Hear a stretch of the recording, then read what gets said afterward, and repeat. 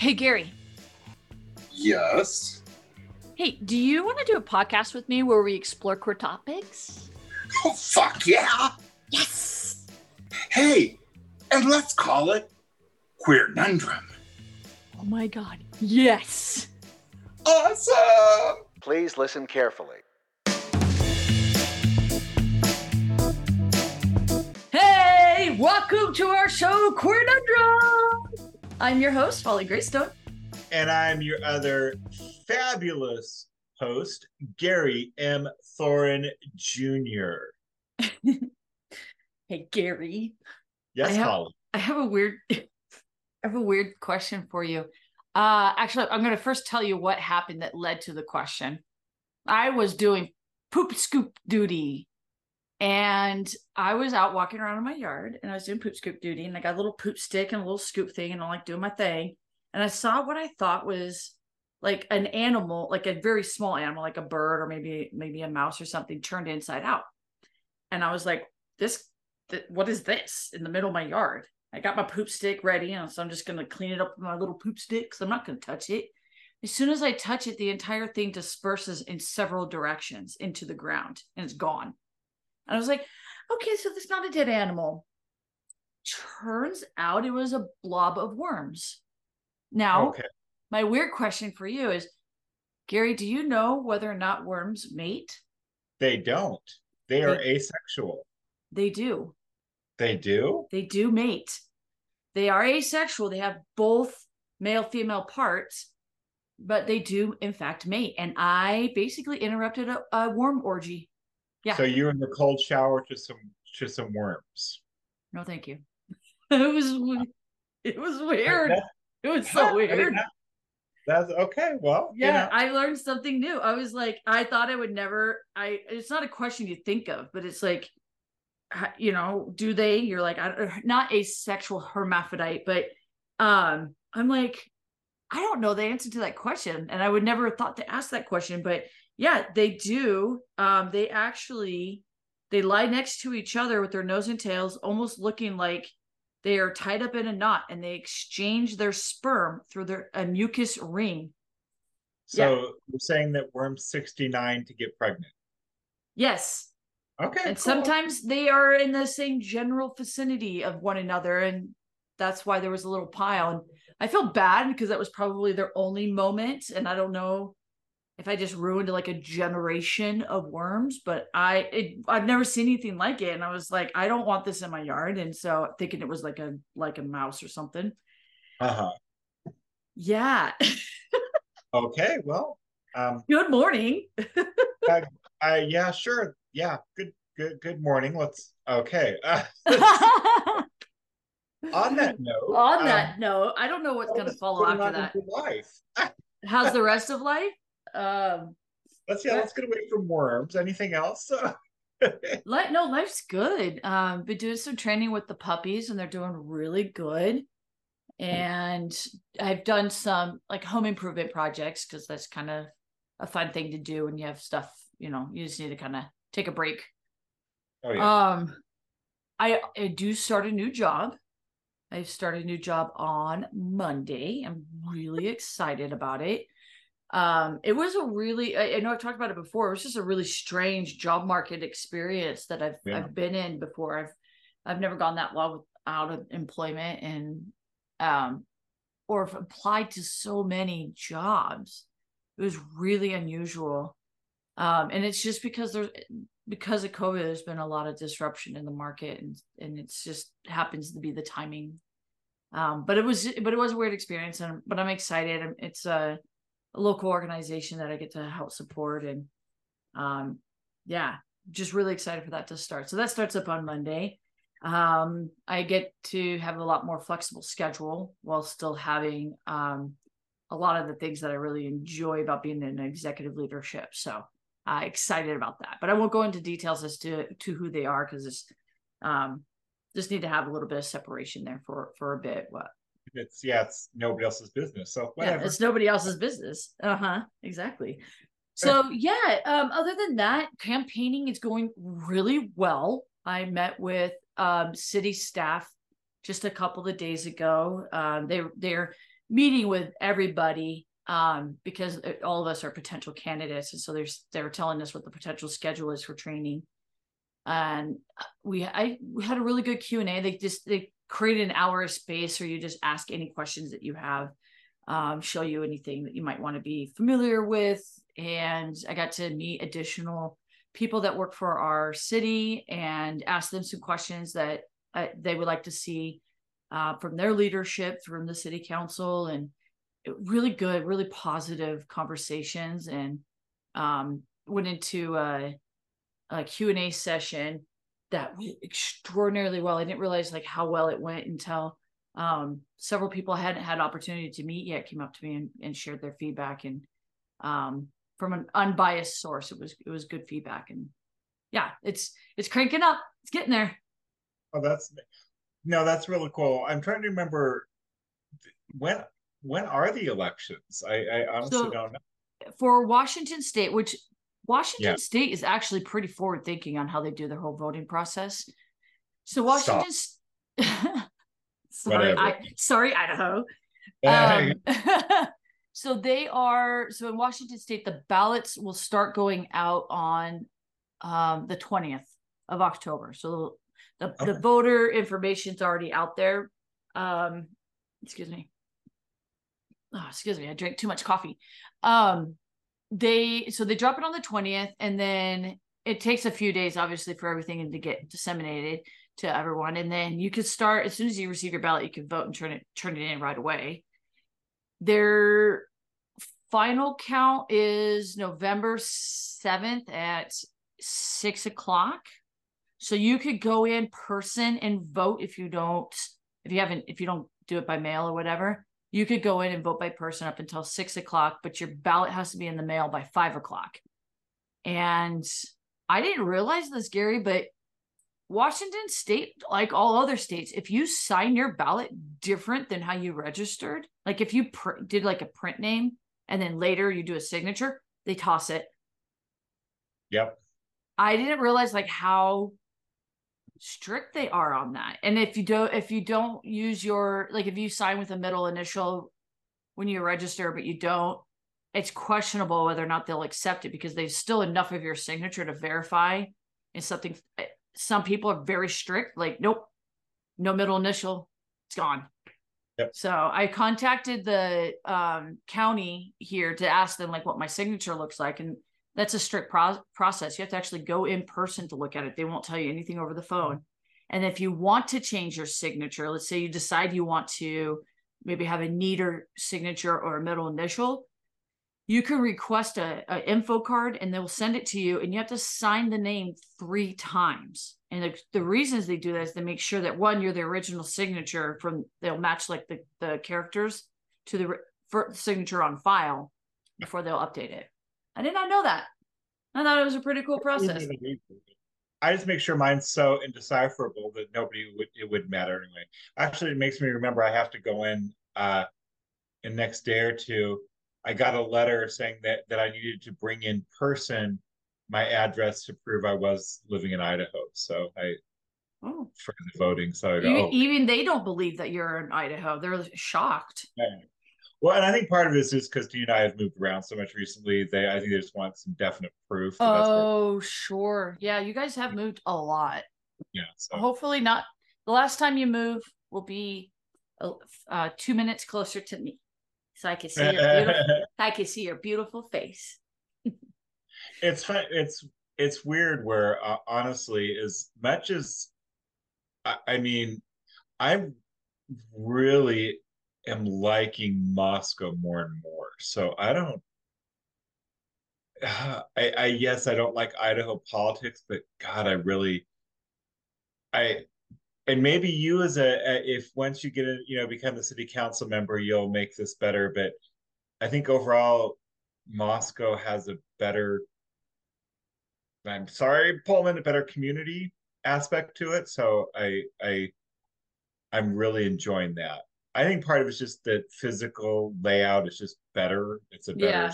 I don't know about, I wouldn't agree on saying that it has necessarily a better community.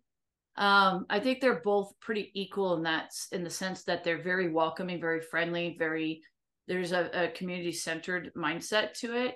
The geography is definitely better in Moscow. That allows for more of those gatherings. And when you go to a business, you walk out, you could go right, left, forward, or back, and easily traverse to another section of buildings. Where in Pullman, you step out, you either go left or right, because it's all uphill and it's residential, or highway, right? And it's all residential. Oh, even Moscow's has a highway going through it. It's just a different layout, and there is a lot of work going into a bypass, which would help the flow of traffic and community-centered feelings. But there's just a lot of work to do in general that we've been wanting to do since the mid-'70s, and I think we're going to have a good leadership in city council this next election cycle that'll hopefully help make that happen. The last thing, and then let's move on to you, my friend, is I got to celebrate my 3rd-year anniversary. My wife and I went to Pink. You can see my graphic T-shirt here. Very cool, actually. Very cool one. It is a really me a T-shirt, right? So. Huh? You got me a T-shirt, right? So. It was. I forgot it at the airport. I had to bribe the security just to let me on the plane. No, I didn't think about it, man. I'm sorry. You can order another one online for me. Okay, I'll do that. I mean, you do have a Christmas coming up. Anyway, yeah. So I have a birthday coming up next month, so just keep that in mind. Okay, we'll do that. So yeah, it was good. It was an amazing performance, of course. I got to see Brandy Carlisle, who's out of Seattle. Just really good overall performance. The venue is pretty cool. I'm a little pissed about the ADA accessibility. They wouldn't let any of the like transportations, like taxis and share rides, to drop people off with mobility issues. They dropped them all like down away from the gate. So once you got to the gate, within the gate, amazing service. Like the venue, it's for the Raiders venue, was on point for ADA accessibility. They're just very well organized, good coordination, but they won't, like, they get to the gate and they drop you, but you have to then walk across a 4-lane highway that's been blocked off by police, which is great. So you have to walk across a 5-lane highway into a parking lot, down through this unlit path to another parking lot where all of these share rides are waiting to pick up their rides, but there's nobody coordinating it. There's one dude with airplane like signal things like, you get to go next. And it's like, how is he supposed to find his ride out of 44,000 people that are standing on the edge of the road trying to find their rides? Like, it just, and people nearly got hit. Nobody thankfully did, but it was just a real nightmare. I've seen people trip. There's people laying on the ground because there was nowhere for them to sit. They were rubbing their knees. They were rubbing their backs. They had casts. Because you can't take your own wheelchair in. You have to use their wheelchair, and they take you, and they have a whole system, but you have to get to the gate somehow. Yeah. So there's just a little bit of a disconnect there. I think they can improve it and help with it. And then we saw the Taylor Swift in theaters. Taylor Swift. Oh my God. Wow. The entire theater was like wanting to jump up and dance. There was a whole group of people that actually did jump up and dance. But Taylor Swift for 3 hours nonstop goes through a NASCAR clothing change so fast that by the time the light comes back up, it's been maybe 30 seconds and she's in a completely different outfit.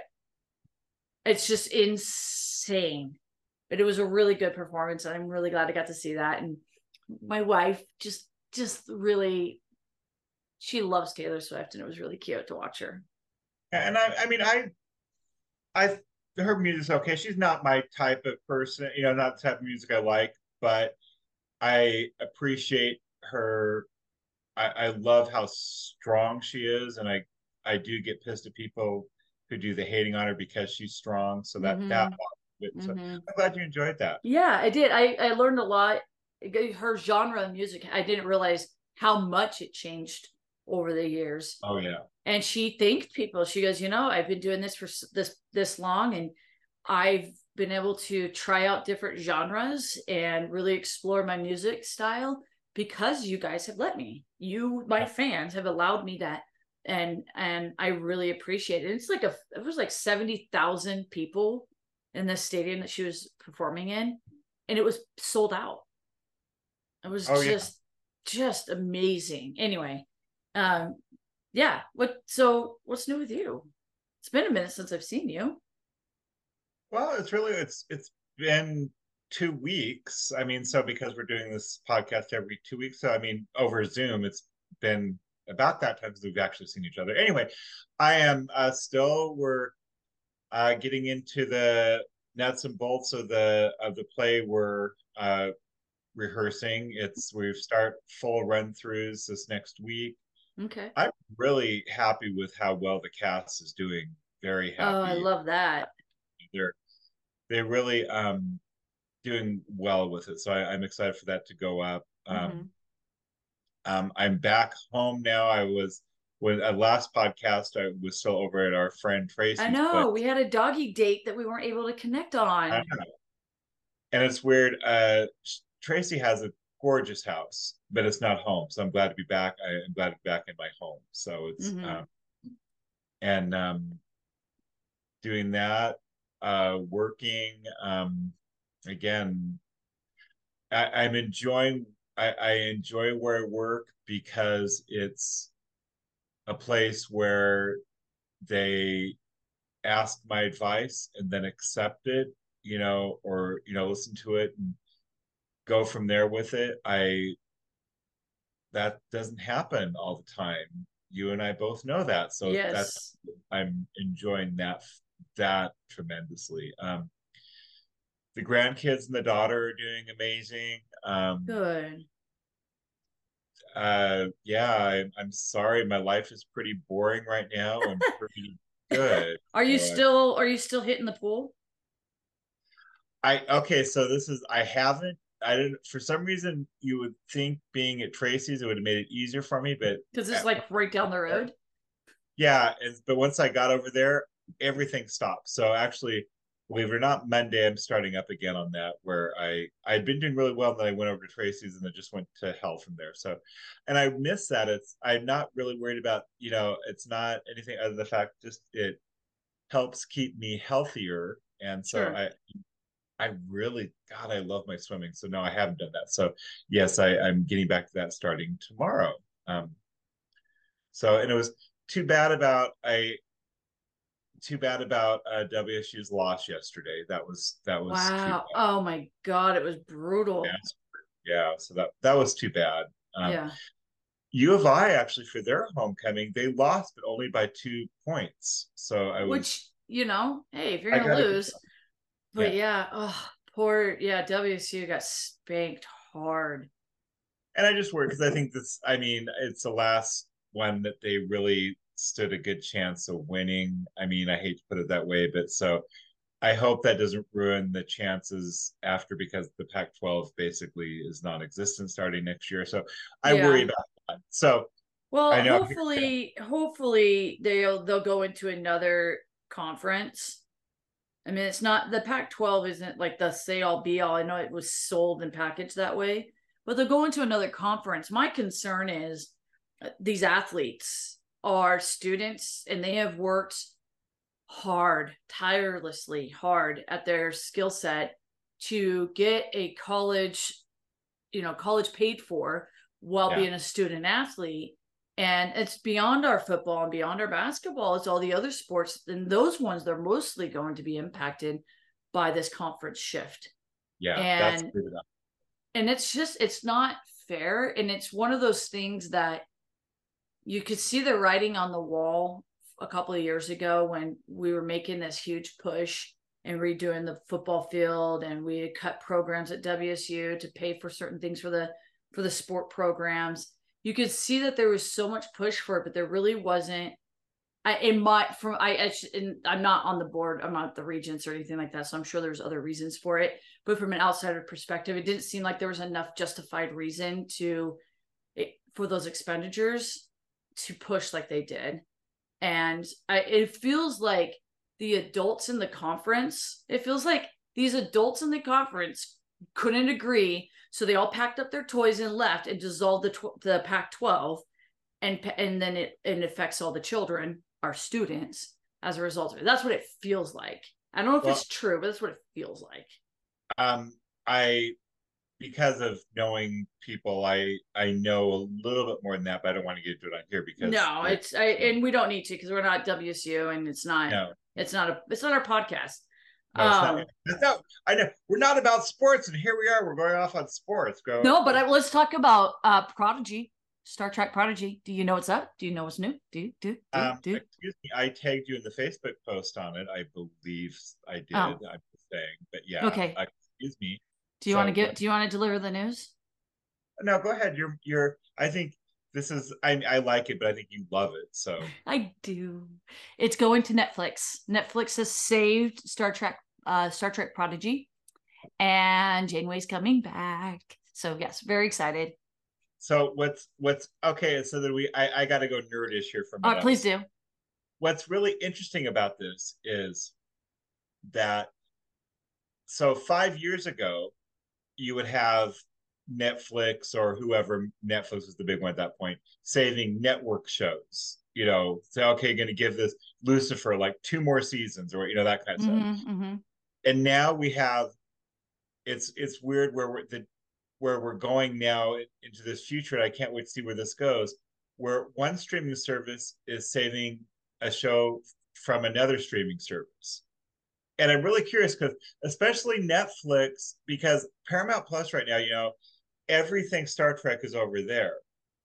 And I mean, like I remember talking to you about it. I really thought it was going to go to like Tubi or to one of those where they still had a connection to Paramount Plus. So I was really shocked that this is going to be completely off-brand for the Star Trek universe to now go to Netflix. So I'm just really curious where this is all going to lead, and it may lead to nothing, but it's a fascinating change of events that I can't wait to see where it's going to go. So, and then I got to go off another minute. I just read an article that said Netflix is now by the 2025 is going to have 2 brick and mortar stores. What are they going to have in there? It's not known yet. It's probably going to be more like products, things like going off on Stranger Things and those kind of things. I'm curious. Like merch, like show merch. Stuff. Yeah. So because they got rid of the whole CD selection. Yeah. So that's going to be. So sorry. That's going to see where that's going to go. So. Yeah, I'm super curious about that. Yeah, I know. It's like of all things, that was one I never would have guessed we'd see going. Okay, so well, I mean, we already have Netflix because Dean and I have the Netflix where you get commercials. We went with the cheapest option, so it's weird. I mean that's it's going that direction now. So is my honey there? Yes, your honey's here. She's doing a coffee swap out. You just heard thudding on my table. Thank you, honey. I actually appreciate it. Oh, you didn't? Thank you, babe. Yeah, she's give her a kiss first. Kisses from the Gary. You heard that. Yeah, I texted her. I was like, could you bring me some more coffee? And instead of coming up and getting the cup, she swapped me out. Yeah, what a sweet person. Honestly, I'm a lucky woman. We should probably get into our actual podcast. Fine. I want to talk all day long. No, okay, I'm just kidding. We should get into our podcast. Want to talk about your news stuff or? Yeah, I do. Oops, I almost exited out of our show. That's not what I want to do. Yeah, well, fine. Fuck you. I'm out. I'm done. I know, right? So so I know that the March on Washington took place over the summer, but there was an article that was written just a few days ago, and it kind of goes to something we've talked about on our show. So this is from Out News. So this is part of the NBC Out news outlet that they have. So over the summer, we had the 60th anniversary of the March on Washington. So that took place over the summer. And a few of the Black queer advocates spoke passionately about the main program so there's a program, right? When they do this march, there's an organization, just like Pride, right? Across anywhere. There's some sort of program. Like we have certain performers or guest speakers, DJs, vendors, and things like that. So there's a program that people put together. And in this case, for the March on Washington, there was an ongoing, and it continues to be the case in many of our Pride celebrations, but a struggle for LGBTQ rights, and in particular, how it impacts people who are Black, trans, and Black and trans. And they're seeing in this particular conversation, Hope Gazelle, she was taught. So if you don't know who Miss Gazelle is, she is the communications director for the GSA Network, which is a nonprofit that helps students form gay, straight alliance clubs at schools. So she was talking about how event programmings like this have historically marginalized the black queer activists and all civil rights movements, but also in the LGBTQ movements. And in particular, note this last summer, in the program, they had Black queer individuals as guest speakers at the very, very beginning, like early on the stage when there's barely anybody in the audience. Like the people hadn't even finished trickling in yet. So there's like a very scarce population of people out there. And these individuals were only scheduled at the beginning. They weren't scheduled throughout. And that has been going on for so long that people have finally just started pushing back and just saying that we need to have more progress made in this area where this is being shared across, either we wait to have these programs start until the people are there, or we spread it out over the time that this event is going on. And so she spoke very passionately about that, and we've talked about it on our show and how with the Stonewall riots being started by transgender people of color, and then having this Pride event happening every year over a course of time, we've seen transgender people of color kind of get pushed to the back because people were afraid of how it would look, and we wanted to look normal to the straight people so that we could get more rights, and this hiding in plain sight kind of mentality because of this fear of being very I don't know the right word is, but very flashy or showy or colorful or boisterous or whatever. And people just there are people that feel like if we just look like normal air quotes here, normal straight people, that our queer rights would be accepted. And it's a false thinking. And I think it's causing more harm than they intend to. And so there's a group of Black queer activists that are working on this and addressing this for the next year. And they have noted it's gotten better over the years, but it continues to be a problem, especially in this day where we're seeing a lot of queer rights under attack by different state governments, which is really unfortunate. So despite all of that happening, the California Governor Newsom did appoint a new senator to replace the seat of Dianne Feinstein, who recently passed. And this month, this is a individual who is a Black, openly lesbian senator. And this is Senator Butler. And she has recently been appointed. So congratulations to her. Really excited to see what she does for California. Do you have anything before I move on to my next piece? The only thing I want to add, little something on that, just mainly, it's funny that you mentioned about talking about the people of color. On my Twitter page, I will profile people of the queer population. Inevitably, whenever I do a person of color,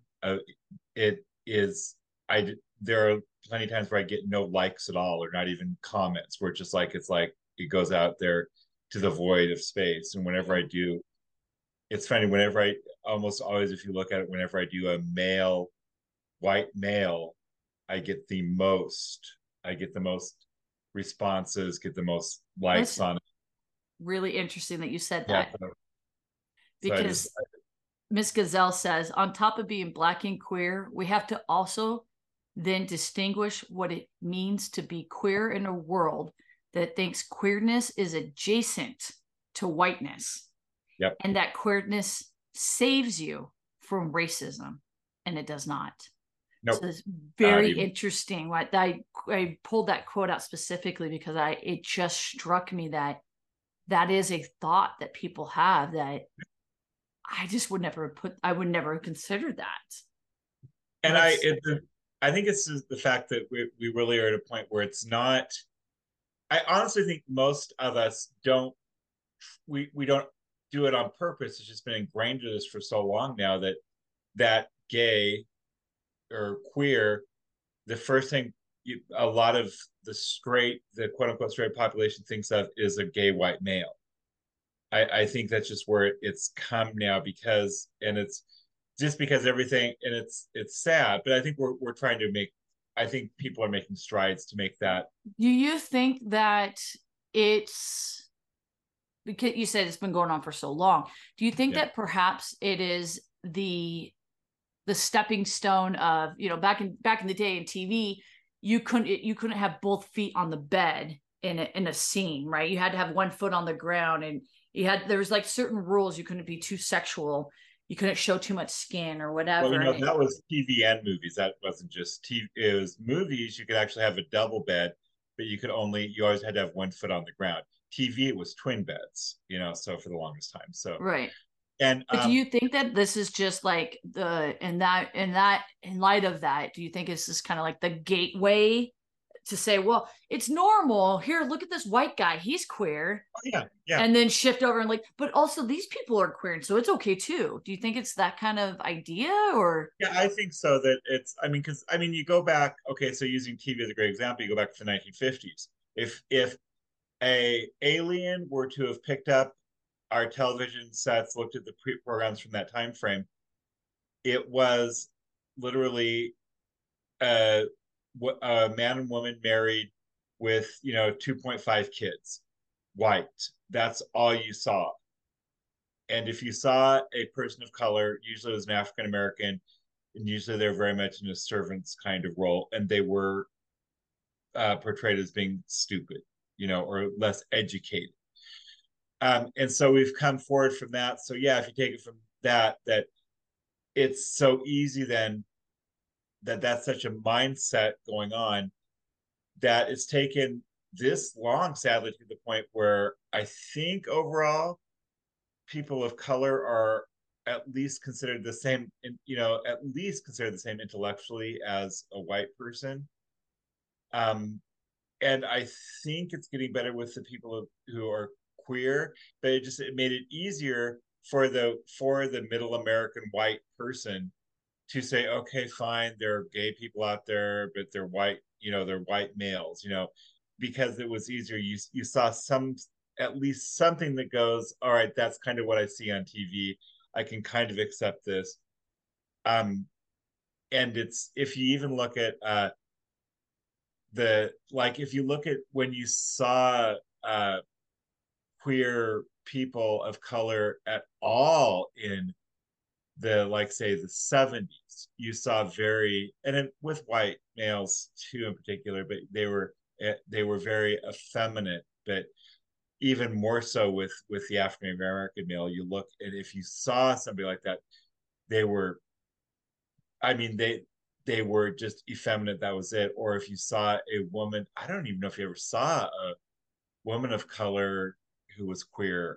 I in my mind, I can't even, the only one I can think of, one character that I saw, and she was Italian. She wasn't even, so, and that was on the series. So so that's where it is. I think we're slowly getting there. I think it's getting better because we're talking about it more, but it's still no way. We're not even close to it.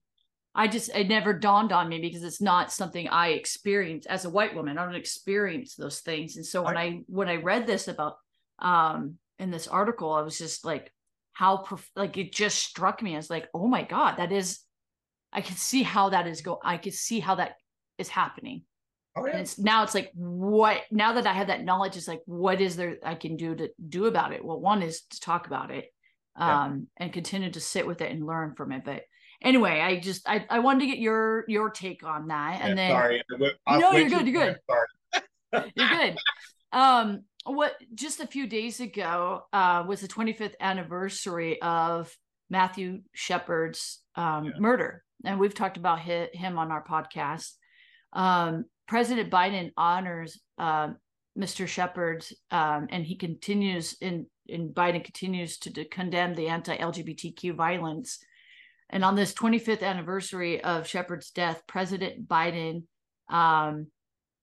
he basically just took a hard stance in condemning the anti-LGBT violence and said that the work to combat such attacks is far from finished, which we're seeing that across, like we've talked about this a couple of times in our podcast about how we have numerous states across the country that are they're just enacting these laws that are they're against the freedom of speech. They're against they're just against our civil rights, and every state has to fight on this. And one of the things that we have to do is to criminalize the violence against the queer community as a hate crime. And Wyoming and South Carolina are the last two states that do not have a law allowing for additional penalties for hate-motivated crimes as it relates to the queer community, which is the state of Wyoming is where this young man was murdered 25 years ago. And the two people that killed him are sentenced to life in prison on first-degree murder, but they were never charged with a hate crime because there is no law within Wyoming that allows for that, which is, I understand these people have a life sentence and there's some justice in that. And if these individuals had been committing other hate crimes, just saying things or doing things before it got to the point of killing somebody, they would have been charged earlier by their laws well before it got to this point. And he could very well be alive today if these individuals have been held accountable to their actions. But because those laws don't exist, you could try to take action, but it's really hard. But once those laws start to pass, then people have a platform, as it were, in a court of law to advocate for their rights. You know, that's what we fight for, right? We fight that for civil rights, right? We fight that for every movement forward as a society. We put these laws out there to advocate for ourselves. And this is two states, granted. However, this is just a point on a bigger conversation that we need to be having. So I didn't realize it's been 25 years. It feels like it was just, maybe 10, 15 years ago, but it's only been 25 years. It's just crazy. Anyway, moving on, those of you who know who the show, Doctor Who, Russell T. Davis says that he is absolutely sticking to his view that gay actors should be cast by gay characters. I know that you and I have gone back and forth on that. But this, I did not know that this was a conversation within the Doctor Who realm. So I've got to do some little bit of research on this, but this is in the pinknews.com. And yeah, I'm very curious. Do you happen to know anything about this at all, or? Well, just that it's an ongoing, as with almost all shows where they're talking about some queer character, it's an ongoing thing on all of them. And yeah, I mean, it's something that right. I honestly, again, like I've said before, I believe that if it's two people, one's queer, one's straight, and the queer person's the better choice, pick them. But if the director feels the straight person's better to play the queer role. So it's Yeah. a It's but hard. I Yeah. get where there's a point where we have to make sure, again, this is that, But I also think that we're at a point too where people who identify as queer have entered into acting more so, like, and have gotten better representation and experience and training than maybe years past, because things have progressed, even though we feel like it's regressing. But generally speaking, over the last 10-15 years, I feel like we've knocked down some of these walls, as it were, for people, the queer community, to really step into the light and learn and develop their acting skills, to the point that I think we could have a fair amount of queer actors playing queer parts. I don't know if that was necessarily the case in the 50s, 60s, 70s, 80s, or even in the early 2000s, but certainly at this point, I think our directors have more of an option on the table, as it were. and I just, again, I think the problem is that if you do that, you're pigeonholing these queer Mm-hmm. actors to do queer Mm-hmm. parts. And So many don't want to be. Some do, but yeah. and some don't. So that's my own, and again, it's an issue that I'm glad we're able to discuss about. So we'll Mm-hmm. see where it goes. And I'm sorry, I'm gonna go off again just for a minute. Okay. Right now, two of my favorite shows are Good Omens and Our Flag Means Death. Love these two shows. Great queer representation on both of them. The four leads are all played by straight actors, and so it's interesting that there's a part of me going, oh, this could have maybe a queer actor or two could have gotten these parts. So, but I love the shows, so Mm-hmm. it's interesting that that we have those two things going on, and they're both very believable. But it's like, oh, maybe that could have gone to a queer character. But anyway, that's just So anyway, Oh, that's it is a conversation, right? And I'm yeah. glad that we could have the conversation. So we were talking earlier about laws across the states. Montana is celebrating right now. Many of the LGBTQ plus folks in Montana are celebrating.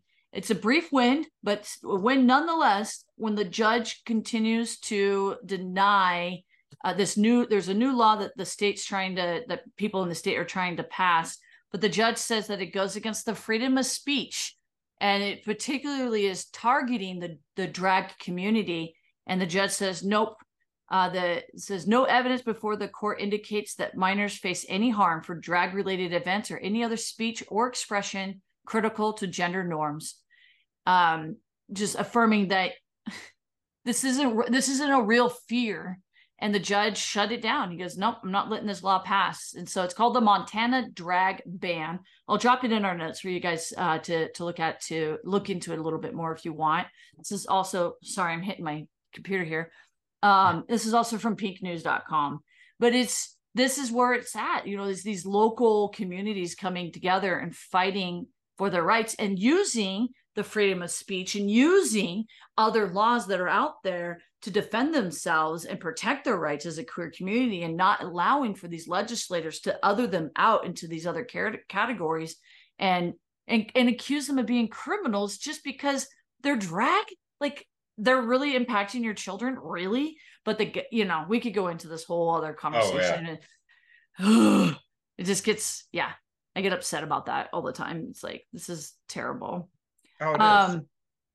So I'm gonna, because we've kind of gone a little bit long, I'm gonna drop some additional news remarks. There's some stuff going on in Poland where they're in the middle of a new election cycle, and there are politicians that are running that are anti-LGBTQ, and there are politicians obviously in support of that. And there's concern that some of these politicians will get into office and start enacting laws against the queer community. The queer community, interestingly, is using what we call queer baiting here. They call it pink dollar. They're using numbers, because Poland is centered to be one of the Europeans' like central bank areas, and they're using numbers in their favors. Like you have over 2 million people in Poland alone that are queer individuals, and all the people that support the queer community, and that amounts to $32 million a year, and that's just within this one sector. Imagine how much more money we can generate as a community if we continue to be a safe and affirming LGBTQ community. So it's a very interesting discussion. So I'm going to drop the link to this article in our notes below. And then we've talked about this in an earlier show when the laws passed in, oh my gosh, was the Uganda. It was probably a year ago we talked about this, and it's one of the world's harshest anti-homosexuality laws. If you are caught, it's life in prison or you're killed. If you're caught supporting them, it's 20 years. You're caught renting to them, 7 years. You fail to report any homosexuality activity, it's like some hard. I mean, it's really, really harsh. And there are people all over the country that are seeking shelter and safety. The police hunt them down. There's just really no feeling of safety of where they can go. And it's just, and people are forced, whether they want to or not, they are forced to report any homosexual activity, because if it comes out that they didn't, they could be detained, which is, it's just, this is neighbor turn on neighbor by using a law. So I'm going to drop that into the our notes below, and that's out of the ABC News website as well. So I'm going to stop there and turn it over to you, my friend, because I think you're going to end this up with something pretty fantastic. Yeah, actually, today I'm going to my notes here, Smith, so I'm not. So today we're going to be talking about a director that has not gotten a lot of recognition, and I think deserves recognition. She is a director who worked in her big time working was in the late 1920s and early 1930s. Mm-hmm. And I had never heard of her. I know for sure you haven't heard of her because you don't know. Maybe I have. Okay. I'm going to surprise you one of these days, and you're going to be like, oh my gosh, yes. Yeah, very possibly. And I would be so happy with that. That would be great. Her name is Dorothy Arzner. She worked from, like I said, silent film era to the golden age of Hollywood. Dorothy Arzner's contributions to cinema are nothing short of remarkable. She wasn't just a director, she was a trailblazer, a visionary, and an icon for both women and the LGBTQ plus community. So she was born in California, San Francisco, in 1897. Yeah, I'm going to say I don't know her. I mean, yeah. I wasn't even around for, a little less than 100 years. Oh yeah, no, little, yeah, so a little less. Yeah. Dorothy's journey into the film industry was an unexpected one. She started as a stenographer at Famous Players Lasky, a company that would later become Paramount Pictures. Oh, wow. Yeah. So, however, her innate talent and determination soon propelled her into the heart of the film industry. She began as a script girl. I love that title, script girl. Script girl. Yeah. I want to be a script girl. You can be for me, okay? Okay. And eventually discovered her true passion in film editing, setting the stage for a future as a groundbreaking director. So I find that interesting. First of all, I mean, talk about climbing up the ladder. Dorothy's directorial career took off during the silent film era. In 1927, so right before the silent era ended, she directed her first feature film, Fashions for Women. Right from the start, Arzner's unique directorial style and innovative approach set her apart. She became one of the first female directors in Hollywood, a remarkable achievement in an industry largely dominated by men. But it wasn't just her gender that made her stand out. Arzner had a natural gift for storytelling, and the ability to capture the subtleties of human emotions. Her films often featured strong, independent women, a theme that would become her trademark. The transition from silent films to talkies, which you now know what Talkies. means, I do now know what this means. was a significant challenge for many directors and studios, but not for Dorothy. In fact, she played a crucial role in advancing sound technology in cinema. Her 1920 film, The Wild Party, is often credited as one of the first feature films to use a boom microphone for sound recording on a set, a Really? groundbreaking moment in cinematic history. I'm assuming you know what a boom microphone I is. I'm do. assuming I most people do. do. Yeah. It's basically the microphone that hangs from down below, from up above, so that it hangs down and it's more I mobile. think more people know what it is by the description, maybe not by the name, because Yeah. we see it in media and stuff like that. But Oh yeah. yeah, yeah. Oh So she wow, was okay. literally the up in she and they she really is she is the first director who truly used this to follow actresses around, because that's me who she did it for. The first one she did it for was Clara Bow, who was the 1920s it girl. She was like the Marilyn Monroe of her time frame. That's crazy. I know. So one of the highlights of Dorothy's career was her collaboration with the iconic Katharine Hepburn and Christopher Strong in 1933. The film tells the story of a daring aviator who defies social expectations, engages in a tumultuous affair. Christopher Strong not only showcases Arzner directorial talent, but also addresses themes of female empowerment and nonconformity. What they really mean by that in this movie is that um, she wore pants in this movie. Oh Okay, my so gosh, I can't believe she wore pants. and she through part of the movie tries to act she tries to pass as a man so she can get farther in the industry as being a pilot. Um, so that's and sadly the movie was a box office bomb. They talk about Really? it now as a great groundbreaking movie and it's looked at better, but at the time it it was a box office bomb. Oh, Um, Arzner and Katharine Hepburn had a dynamic working relationship. Hepburn, known for her strong-willed, independent characters, found in Arzner's a director who could bring out her best performances. Their partnership produced films that shattered traditional gender roles and celebrated the strength and complexity of women. She was also an openly lesbian pioneer. One of the most remarkable aspects of Dorothy Arzner's life and career was her openness about her lesbian identity, a bold stance in an era when LGBTQ plus individuals face discrimination and persecution. In an industry characterized uh, by being um, conservative and conforming, Arzner lived her life authentically. Her queer identity and her strong long-term relationship with choreographer Marion Morgan became an intrinsic part of her narrative. Dorothy Arzner's challenged traditional gender norms not only through her films but also in her personal style. She often wore tailored suits and ties, making a bold statement about her commitment to living a life on her own terms. my girl. Arzner became an icon of the LGBTQ community, inspiring others to live openly and authentically in a society that often stifled individuality.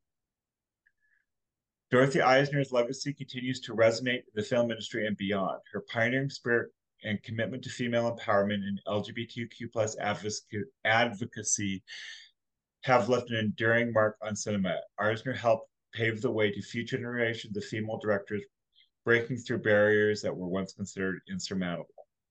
Moreover, her openness about her lesbian identity serves as a beacon of hope for LGBTQ plus individuals in and outside the entertainment industry.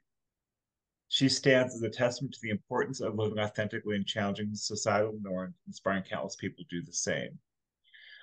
Um, I'm Who's a going through. cutie? I'm going through and trying to get down more because we're running long. So, um, she worked with besides Katharine Hepburn. She worked with Lucille Ball.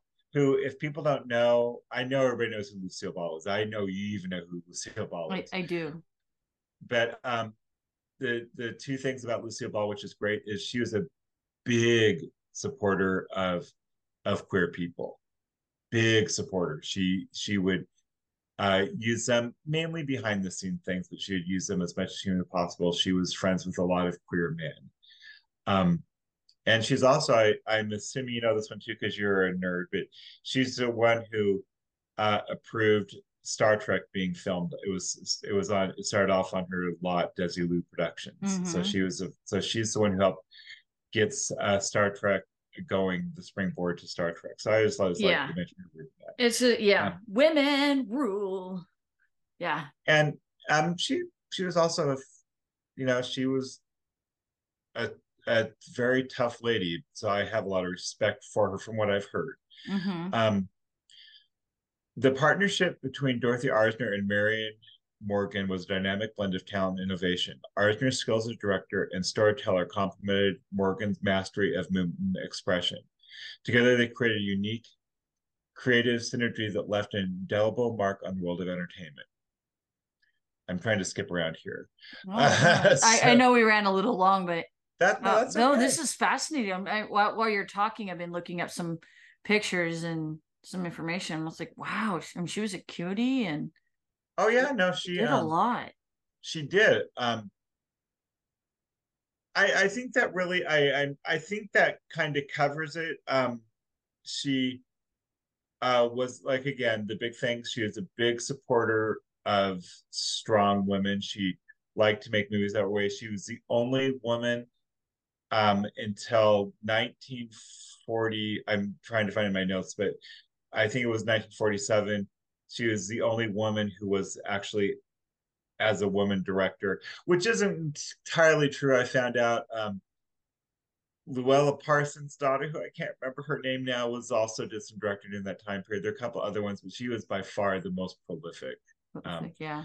And after she left doing movies, because really, honestly, it wasn't that she did it on her own. The movies kind of dried up for her. They stopped using her as it got to the 1950s, more conservative time frame. That kind of stuff just dried up for her. So she went on to become a big supporter in the LGBTQ plus community, and basically until she died.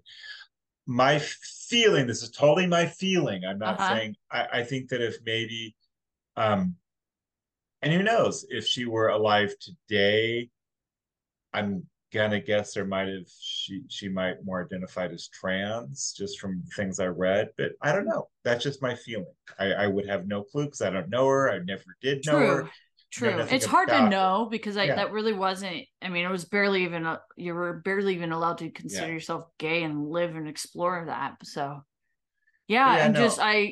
just she's very interesting. Oh, Wow. had a very interesting life.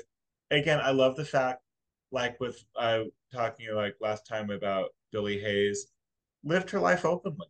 I mean, even more so open. That's why when I found out about her, she's one of them I did on Twitter a little bit ago on a profile. And sadly, when you look up all the information I looked up on her, it was almost the exact same stuff every place I looked. It wasn't like there was this big no.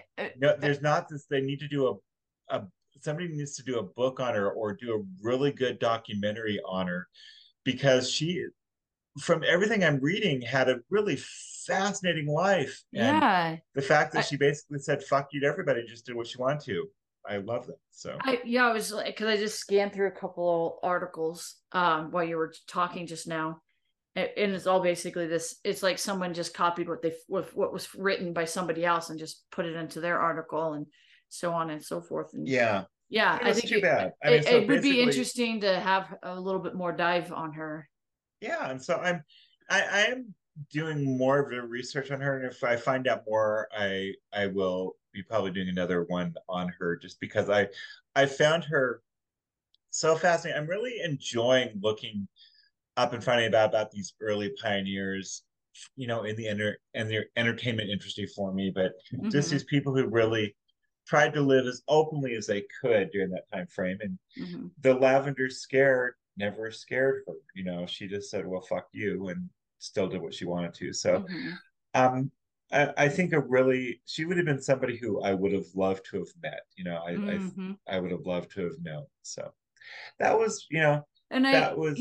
I liked what you said about her directing style. That's kind of where my style is too. It's these, capturing these moments, and I would like to know a little bit more too. So I personally would like to hear what you find out. I'm also going to do a little bit of reading on my own too. So thank you again for sharing another icon with us. I appreciate that.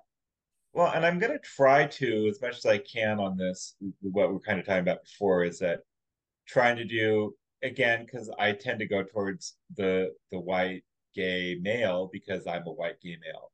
I really am going to try to, as much as I can, and Holly, if I'm not doing enough, please call me out, to do a queer male, then do a queer female, then try to do a queer person of color or a queer female. Well, we've done a few. I mean, you have Little Richard, and who was the one before that? I'll have to look at my notes. But we've only just started this new paradigm that we're doing. Oh, and I'm just talking about just in the past. So I just want to make sure that I'm trying to. That's all. Yes. I really. Yeah. I want to try to make sure that it's a no, that people know others, and there will be some time periods where we've talked about this, that I might end up doing some more depressing stories. Like it was a really close call. I almost wanted to do profile Matthew Shepard, which you did, which was great. I was going to do a deep dive into him, but I thought, no, I don't want to. It's so sad, and I would end up fucking crying through most of it. So I decided one. So whenever I do a surprise one that's going to I will let you know it's going to be a little bit sadder. So you might want to make sure you've got to balance out the news. Yeah. For sure. I'm still trying to find my stride in that department. I'm still not quite feeling it. But that's what I love about thank you. I appreciate it.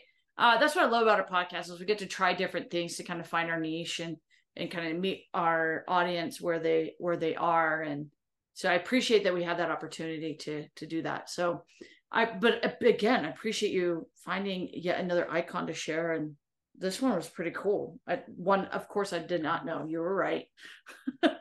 Again, if you knew, I would have been really shocked. I'm going to guess Desiree does not know who she is. You know what I mean? It's something that Desiree, who is one of the few people I think could challenge me on this kind of stuff, and I doubt she knows who she is. So, all right, my friend.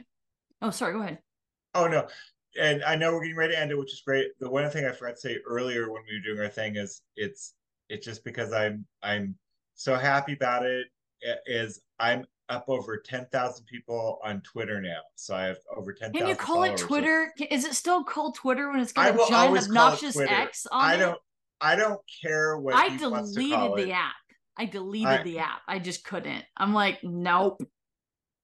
And I will stick with it until this. I kept thinking I was going to leave it. I'm going to stick with it till the bitter end, just because first of all, it's a great way. Whenever I post on Twitter about our podcast, first off, we get hits on our podcast. So business wise, I want to keep it going. But I have found, granted, just over Twitter, but some people who I really like to connect with over Twitter. Sure. So, and you were always big on using Twitter than I was to begin with. Yeah. So anyway. I'll stick with it. But anyway, so that was all. Okay. All right. Well, thank you so much for joining us for this show. We look forward to being back in your ear shortly. And until next time, be well. And be queer, you fabulous motherfuckers. Thank you for connecting with us on this week's Conundrum. Connect with us on Facebook, Instagram, Twitter, at Conundrum Podcast. And email us at queernundrum@queernundrum.com. And please rate and review us on iTunes. Until then, peace and be well. And be queer.